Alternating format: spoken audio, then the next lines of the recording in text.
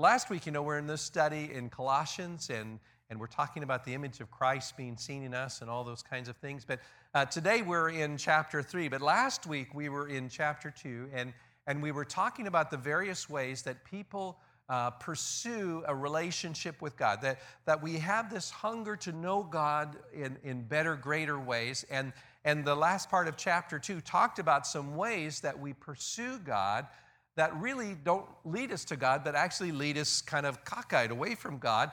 And we get into some kind of weird places with that. And if you'll remember the flow of the conversation last week, that most of these attempts had to do with us seeking something outside of Christ to get to know God better. And it doesn't work. And we seek some kind of mystical experience. And in the example here in Colossians, we're trying to connect with angels. Somehow if I can connect to angels, I'll be closer to God. And we find out that doesn't make any sense, because through Jesus Christ, we have direct access to God. We don't need to go through anybody else or any other created thing. We have direct access to God. We talked about sometimes that we say, well, if I can just push down my physical nature, my physical stuff, if I can debase myself in some way, then I'll somehow get closer to God. But we forget that God made us body, soul, and spirit. That it's not about pushing down the body so the spirit can go higher. It doesn't work that way. And then sometimes we talk about this idea, say, well, if I could just follow God or some set of rules, legalistically follow a set of rules, that I would find myself acceptable before God, and God would finally be willing to be around me and do that kind of thing. But we forget the fact that our relationship and our standing with God is simply by faith in God's amazing grace. That's it. There's not a set of rules that we've got to follow so somehow we can be acceptable to God. That's not to say, as I mentioned, that God doesn't expect us to live well and as would honor Him, but it's not following a set of rules that's going to get us in a right standing with God. If we really want to know God, and we be a part of this transformation that's His bringing about in us, that we'll know Him better and walk more closely to Him, today's the day, the beginning of chapter 3, because here it's telling us and reminding us that it's all about Christ, that it is in Christ that we find our identity, and that it's in Christ who we find this transformation that takes place, that God is at work in us to bring new life, brand new life, not just kind of like, okay, yeah, I'm a new creature, but blah, blah, blah, words life, but real life difference that He has made us to be. God is in the business of transformation, and that's what He's going to be doing. He's going to be doing that right up until the day we see Jesus face to face. So, but how do you get there? How do you live out this new person that God has made us to be? And what we find is that Colossians chapter 3, where the verses we're going to read today, verses 1 through 11, really talk about this thing. And there are three basic things that he tells us that we need to be thinking about if we are going to participate with God in this process of transformation and drawing near to God. And so if you have your Bibles and want to follow along, or it might be up on the screen, Colossians 3, verses 1 through 11, and this is what it says in that text. So here we go. So it says, Colossians 3, beginning verse 1, says, "Since then you have been raised with Christ, set your heart on things above, where Christ is seated at the right hand of God. Set your mind on things above, not on earthly things. For you died, and your life is now hidden with Christ in God. When Christ, who is your life, appears, then you also will appear with Him in glory. Put to death, therefore, whatever belongs to your earthly nature: sexual immorality, impurity, lust, evil desires, and greed, which is idolatry. Because of these, the wrath of God is coming. You used to walk in these ways in the life you once lived, but now you must rid yourself of all such things as these: anger, rage, malice, slander, and filthy language from your lips. Do not lie to each other, since you have taken off your old self with its practices and have put on the new self, which is being renewed in knowledge in the image of its Creator. Here there is no Greek or Jew, circumcised or uncircumcised, barbarian, Scythian, slave or free, but Christ is all and is in all." His word.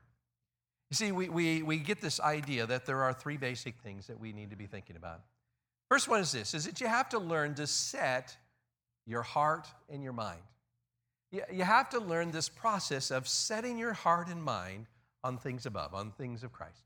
1 Corinthians, or Colossians 3:1 says, since you have been raised with Christ, set your hearts on things above where Christ is seated at the right hand of God.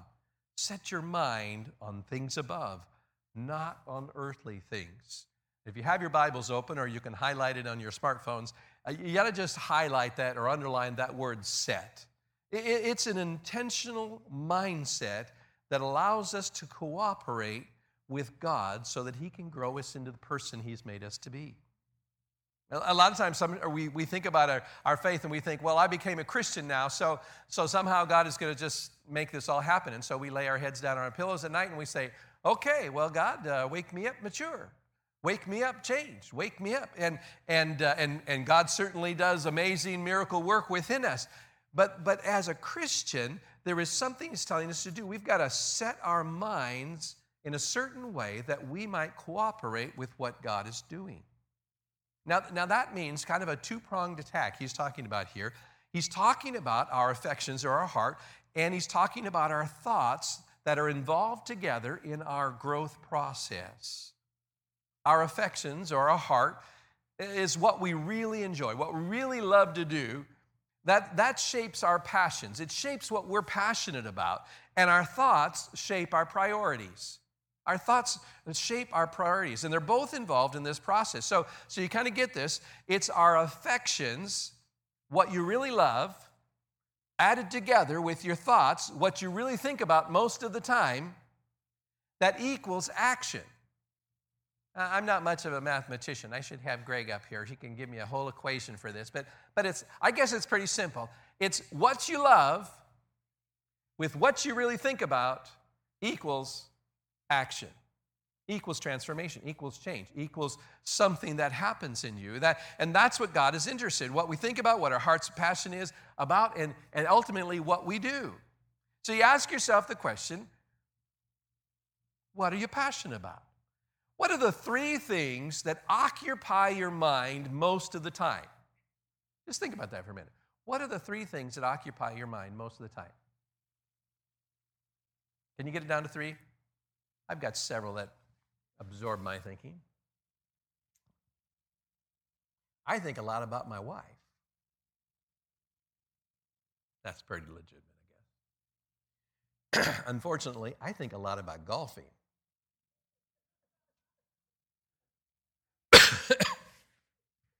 Yeah. I think a lot about God. I think a lot about projects around my house.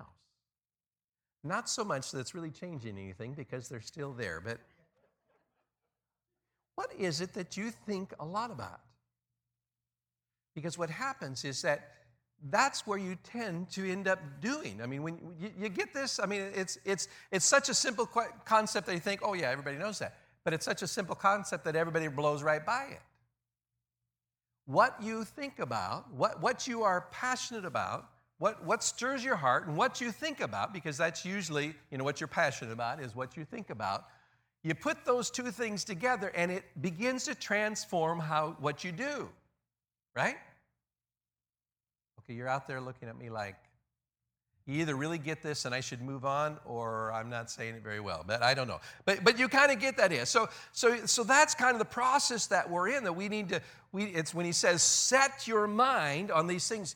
Sometimes you have to intentionally say, I've got to intentionally set my mind in another track, right? If you just keep thinking about the same old things you've been thinking about, maybe those are okay things, but maybe they're things that are actually distracting you from your desire to grow closer to God, right? Okay, you'll get there. So how do you do that? So Paul gives us some ideas about that. He says, set your mind so you can grow, and he says, set your mind on things above. He said that twice. Set your heart on things above, set your mind on things above. And let me just, I don't have time to go into a lot of details on all this stuff, But I just got to tell you, what that means is to say, when I'm setting my heart and mind on things above, it's saying I want to think about life in the way that God thinks about life. Okay? When you're intentionally saying that, you're saying, well, I'm just not going to think about, wow, God is a good God, wasn't that cool? No, but we're really saying, when you say that, is say, I want to begin to think like God thinks about stuff, right? And not just about how I think about stuff, but how God thinks about stuff. And what we find out in that process is that there's a different way of thinking about stuff, right?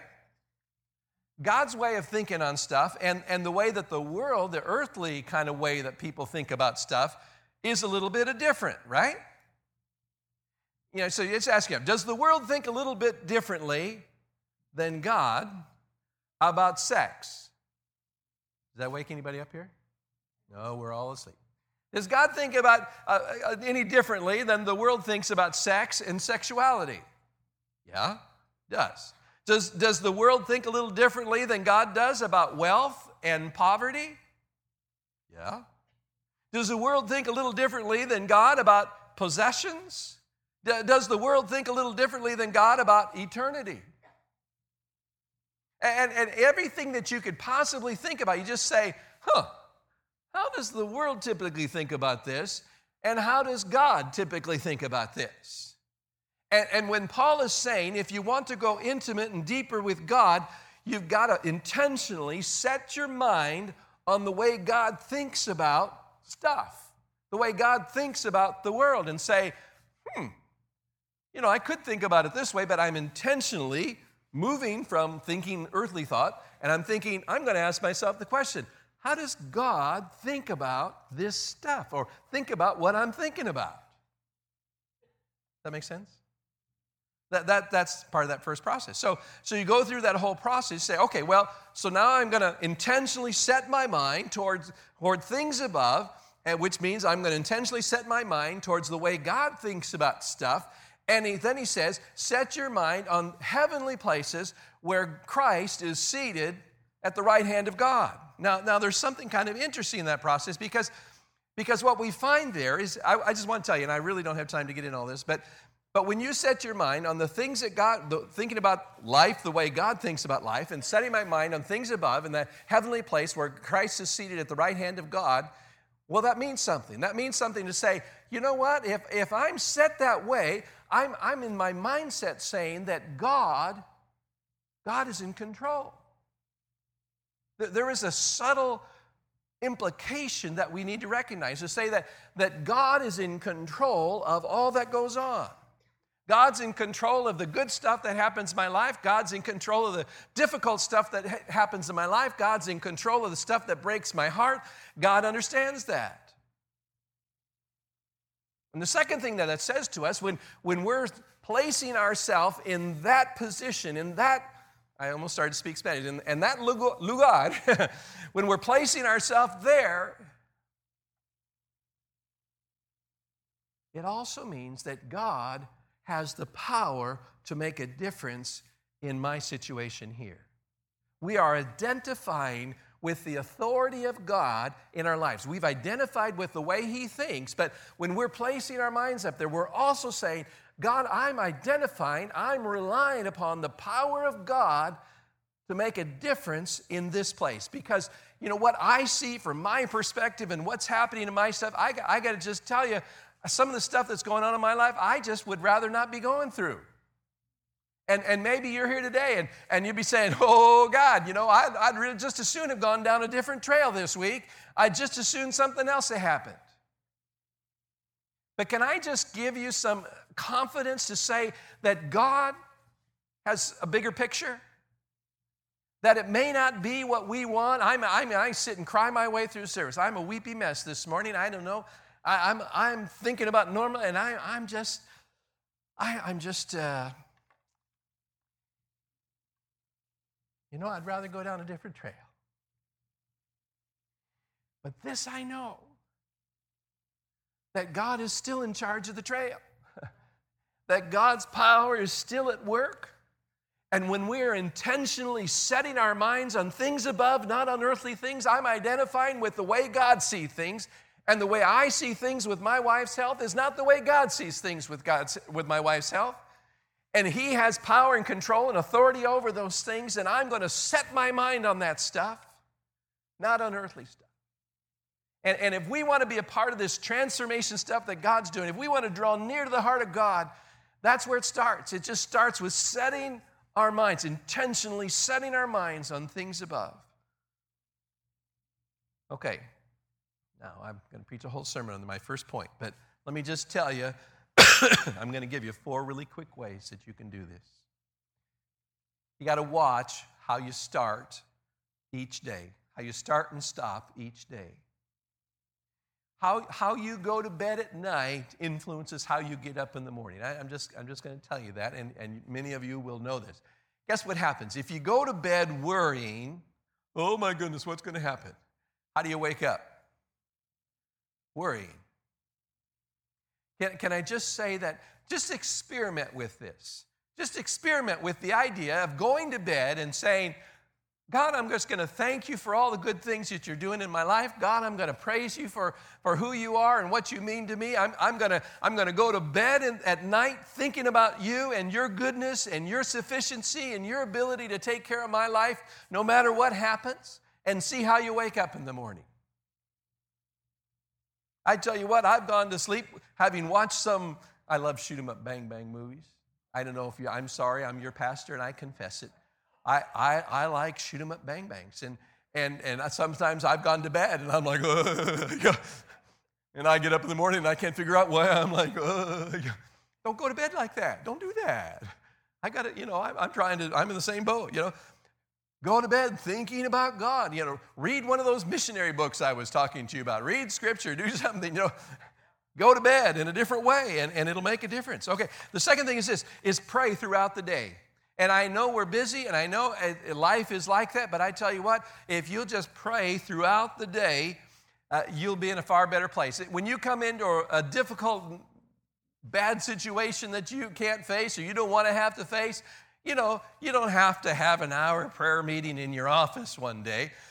Just stop and say, God, I affirm that you are in control of this. What do you want to do here? Help me to set my mind on things above. Help me, Lord, to just see how you see this stuff. I trust you. You have authority in this. I'm going to walk through this with you. And just those kind of prayers throughout the day, this constant, God, what are you doing here? God, what do you want to do here? God, how are you shaping this? God, what do you want to do in the midst of this? God, I'm trusting you. God, my heart is broken, and that's okay too. How are we going to do this? Just keep that communication with God all through the day. Third thing is this, make God's word part of every day. I marvel sometimes that people say, I'd really like to know what God thinks about this. And so what do? They go down to the coffee shop and they start talking to people. What do you think about this? What do you think this? What do you think about this issue? What do you think? I got to tell you, folks, this is the book. This is the book. I can't say that enough. We've got Bible quizzes up here memorizing this stuff. Why are they memorizing this stuff? Because it's the book, right? It's the source. You want to know about God? Read the book. Every day.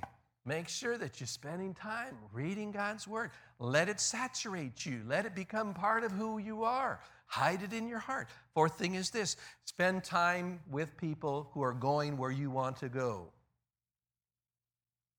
Yeah?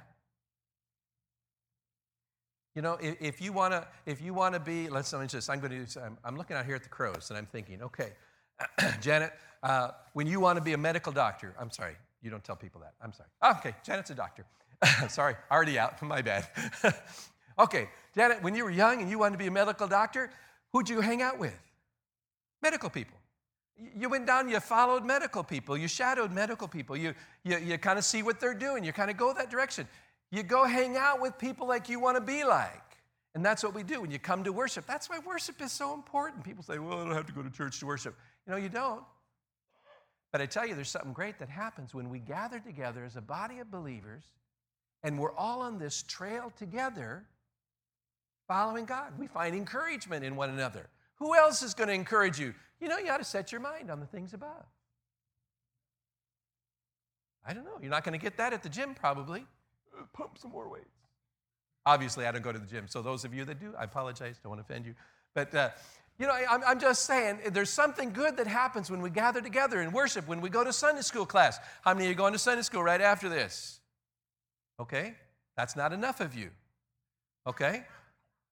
There's something good that happens when we gather together and we study God's Word and we pray for one another, we encourage one another. We're on a journey together. You want to figure out how to set your heart and mind on things above? Well, these are 4 real basic ways to do that.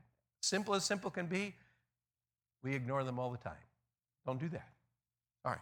Second thing, we need to learn to see ourselves as dead and alive. The most amazing paradox of all Scripture. It's crazy. You know, in the Old West, you used to go out and you'd see the sign that said, wanted, dead or alive. You know what that meant? It's easier to bring them in over the back of a horse than it is to kind of drag them along and feed them through the wilderness. Just shoot them and bring them in. They don't care. Wanted, dead or alive. God says, wanted, dead, and alive. That's a whole nother way of thinking about spirituality. Interesting. And this passage is full of these paradoxical kinds of things. Look at Colossians chapter 3, verses 3 and 4 says this. It says, you have died, okay, get this. You have died and your life is now hidden in Christ, in God. When Christ, who is your life, appears, then you also will appear with him in glory. It's this really bizarre concept that we live in our faith, that we have died and yet we are alive all at the same time. And we kind of have to get that concept in our minds to say, in Christ I have died, and yet at the same time, in Christ I have been made alive as never before. Interesting, it says, in verse 3, it says, for you died, right? You died. Interestingly enough, in verse 5, it says, put to death, therefore. Isn't that a weird concept? How do you kill something that's already dead?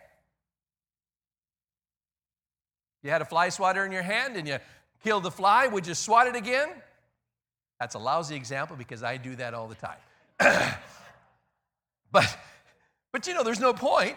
It's just me taking my frustration out. You buzz around my head too many times. Interesting paradox of we are dead and yet alive. We are dead, now put to death. There is kind of a funny kind of paradox going on with that stuff. And the reality is that we're dead, but some of our habits haven't heard about it yet.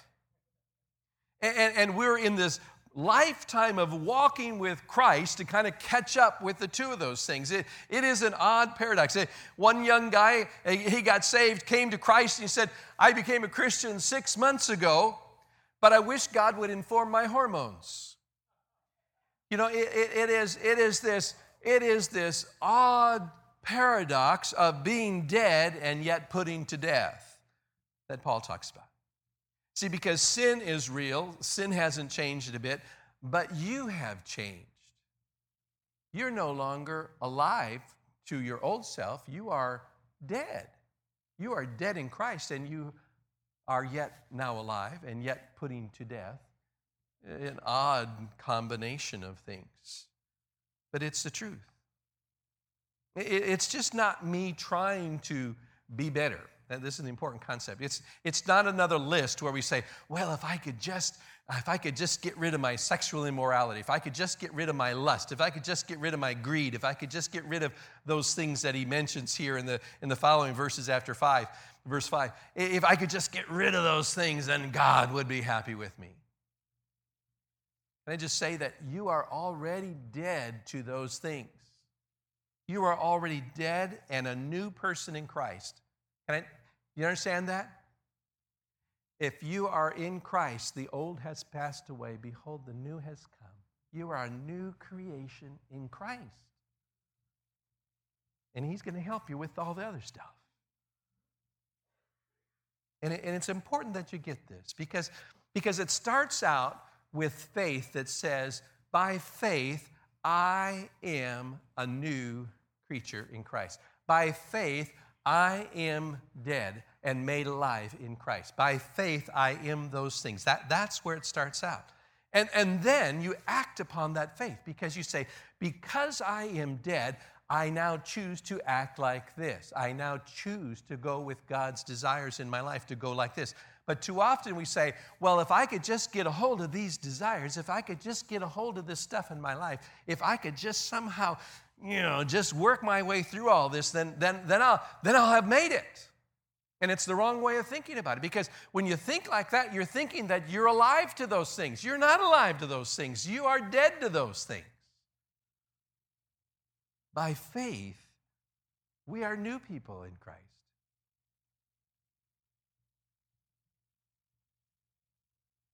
Well, you get the idea. Verse 5 and following: sexual immorality, impurity, lust, evil desire, greed. Paul says to put them to death because he has something better for us. And you may be struggling with some of those areas. You may have trouble with your sexual relationships. You may have lust in your life. You may have greed in your life. You may have all those kinds of things. But I just got to tell you, God wants to help you with that. You are dead to those things. Even though they may still have a grip on you, you are dead to those things. Let me just tell you why.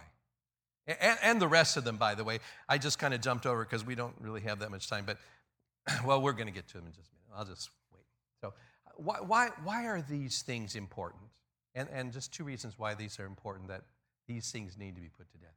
First one is this. It's because they hurt the heart of God. They hurt the heart of God. We've got to put them to death because they hurt the heart of God. And sometimes we hear about God's wrath because, in fact, he goes on to tell us that because of these things, God's wrath is coming. And we think about God's wrath kind of in Old Testament terms, like, like an angry God, angry and coming down to jump all over us. Can I just tell you that God is not an angry God? He's not an angry God. But he is a God who takes sin personally. Does that make sense? There is a difference between those things. You see, we go to a lot of extent, and I talk a lot about that here, and we'll continue to talk about that. We talk about how personal God's love is for us, right? We talk about God has a personal love for us. He cares for us. We care for him. It's this personal relationship. It's all this wonderful thing. We talk about God's amazing grace that covers a multitude of sins. And we have this wonderful personal relationship with him because of God's grace that's so abundant and so free. And then we get to sin and we say, oh, well, but God doesn't really care about that. But that's not true. You see, God takes sin just as personally as he takes love, and it's just as personally as he takes grace. He takes sin personally as well. And it breaks the heart of God when we continue to live in those kinds of patterns. The second thing is this, is because they no longer fit who we really are. That's not the person you are. You don't need or want to live that way because that's not who you are. You are a new creature in Christ. You have set your mind on the things above. So put to death those things. God will help you. Okay, third thing. We've got to take off the old and put on the new. Take off the old and put on the new. You see, there's a whole nother list of sins. First one had to do a lot with our activity, our outward behavior. Second list he gives us is more kind of an emotional, relational kind of thing that he says to us. He says, but now you must rid yourself of all such things as these: anger, rage, malice, slander, filthy language from your lips. Do not lie to each other. You've taken off your old self with its practice, and you have put on the new self. And we have to get that mindset to say, okay, not only are we putting our eyes on Christ, we've got a new focus, we're looking above. We are dead and alive at the same time, and putting to death those things that separate us from those stuff. And we are putting on this new stuff. We're taking off the old and putting on the new. And we get into that process. So, but how do you do that? How do you get there? And I just got to tell you, it's kind of this little two-step kind of thing. It is this process of taking off this old self that I was and putting on the new. Colossians 3:9 says, "Don't lie to each other, since you have taken off the old with its practices and put on the new, which is being renewed in the knowledge of the image of the Creator."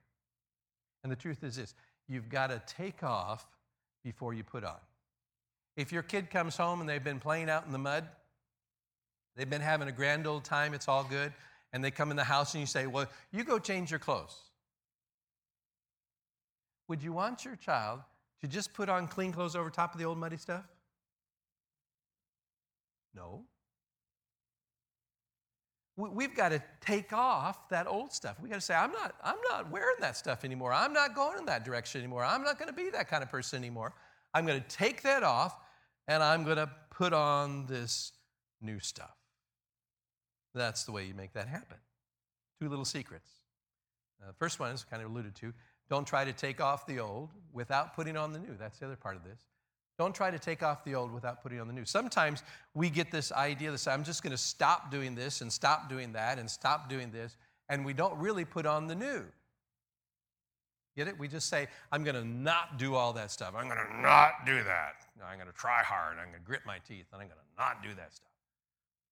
But the trick about the transformation of that is you've got to take off and then put on. You've got to fill up your mind. Are you getting where? I'm going back to the beginning again. You've got to fill up your mind and your heart's passions and those kinds of things with the things of God. Otherwise, you're just going to be drawn back into those same things again. You're going to grit hard and try hard not to go back there, and you're going to end up back there, right? But the answer to this, putting off and putting on, taking off and putting on, is filling your heart and mind with something new. And that goes back to mindset above, power and authority of God. Focus on that. Passion, what we think about, translating into action. That's how that process works. And the second thing that Paul talks about here in that process of doing this, is that we got to remember that you are more than you used to be. Does that make sense? Paul puts this really unusual verse. He actually uses this idea in multiple places in Scripture, in his writings, but he sticks it in right here, and it seems like it makes no sense, and then it makes all kinds of sense. Verse 11 says, "For here there is no Greek or Jew, no circumcised or uncircumcised, barbarian, Scythian, slave or free, but Christ is all and in all." It is this kind of, where does that come from? Where does this come from, and why is it here? And I think what Paul is trying to say, that in this process of being new creatures in Christ,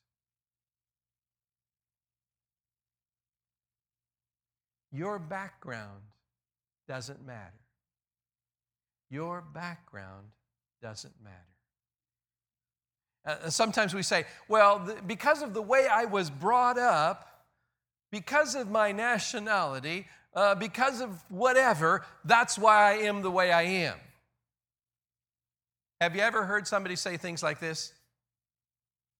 I've got red hair and I've got a temper, so what of it?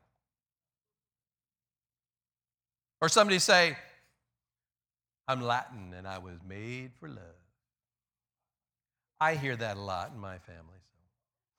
No, I'm sorry, that came out bad, but. And somebody say, well, I'm blunt. My whole family's blunt. That's just the way we are. Just deal with it. Paul is saying your background changed the minute you came to know Christ. There is no longer slave nor free. There's no barbarian or Scythian. The Scythians are the absolute worst of the barbarians in that day. There's no Greeks or Jews. They're just one family in Christ. Christ is all and in all. It's all about Christ, that we have a new identity, we have a new family, we have a new heritage that we have been given. And St. Augustine said this. He said, Christ is not valued at all unless he is valued above all. Isn't that a great quote? Christ is not valued at all unless he is valued above all. And that's, I think, what Paul is trying to say here is that your identity in Christ, the fact that you have died and been made alive in Christ, is of greater importance and value than anything else that you have been. You see, God is in the transformation business. And too often we want to say, well, I could never do that, or I could never be like that, or we give ourselves a pass because we say, well, that's just the way I was raised. Or sometimes we give other people a pass, which is a nice form of grace sometimes. Well, that's just the way they were, so we just live with it. And we give up on this idea that God can actually transform who we are, that God can actually make us into different kinds of people. Do you believe that? Do you need that? I need that.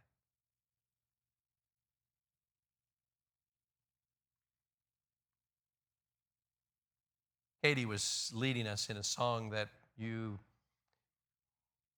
may not know too much. We don't sing it too much in this service, but it's this great great song, and it talks about this idea of why should I gain from Christ's reward? Why should I gain from his suffering and all that stuff? And we realize, we sing that, it's that whole transition that Christ went to the cross for us, and that I, and by the way, you, were those in the crowd that just mocked his name. By our very lifestyle, we weren't there 2,000 years ago, but by our very lifestyle, by everything we were, we mocked his name. And yet he went to the cross for us. We go through that whole process and we say, why would you do that for such a wretch as I?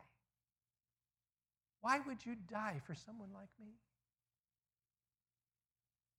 And then the song goes on to say that I identify myself with him. In him my life has been made new and different. You're no longer that person you used to be. Oh, you may act like it once in a while, but you are no longer that person. We are in this process with Christ where we are setting our minds on the things above. We are living within his authority and control and power within our lives. We have identified ourselves as people who are dead to that old stuff and yet made alive in him. And we intentionally say, you know what, I'm putting that old stuff behind me, and I'm going to go forward in this new process of setting my mind on Christ. It's that cycle that rolls over and over and over again in our journeys with God. Every week, every day, every moment, we are faced with choices about how we are going to live and what we are going to be. And Paul says, just remember, you are new in Christ. He is all. He is our all, and he is in all, and you are in him. He is making us new and different through the easy stuff and through the tough stuff. Yes? Would you pray with me? Father, into your hands do we give all that we are. Lord, we want you above all else. We want to know you. We want to follow you. We want to be like you. Lord, in this day, we come. We come with plates full of stuff. Heartache, sorrow, joy, hope, sadness. It's just life. But in you we have found newness. And so we fix our eyes on things above. You say, God, I want to see my life like you see it. I want to see my world like you see it. I'm going to trust in your power, your authority, your control. I live no longer for myself, but I live for Christ, who is my all. For I have taken off the old self and putting on the new self. God, in this place, in this moment, with this people, speak to us at the point of our need. Help us, Lord, to just say, here it is, God. Help me to see you in the midst of this situation. For I am not my own.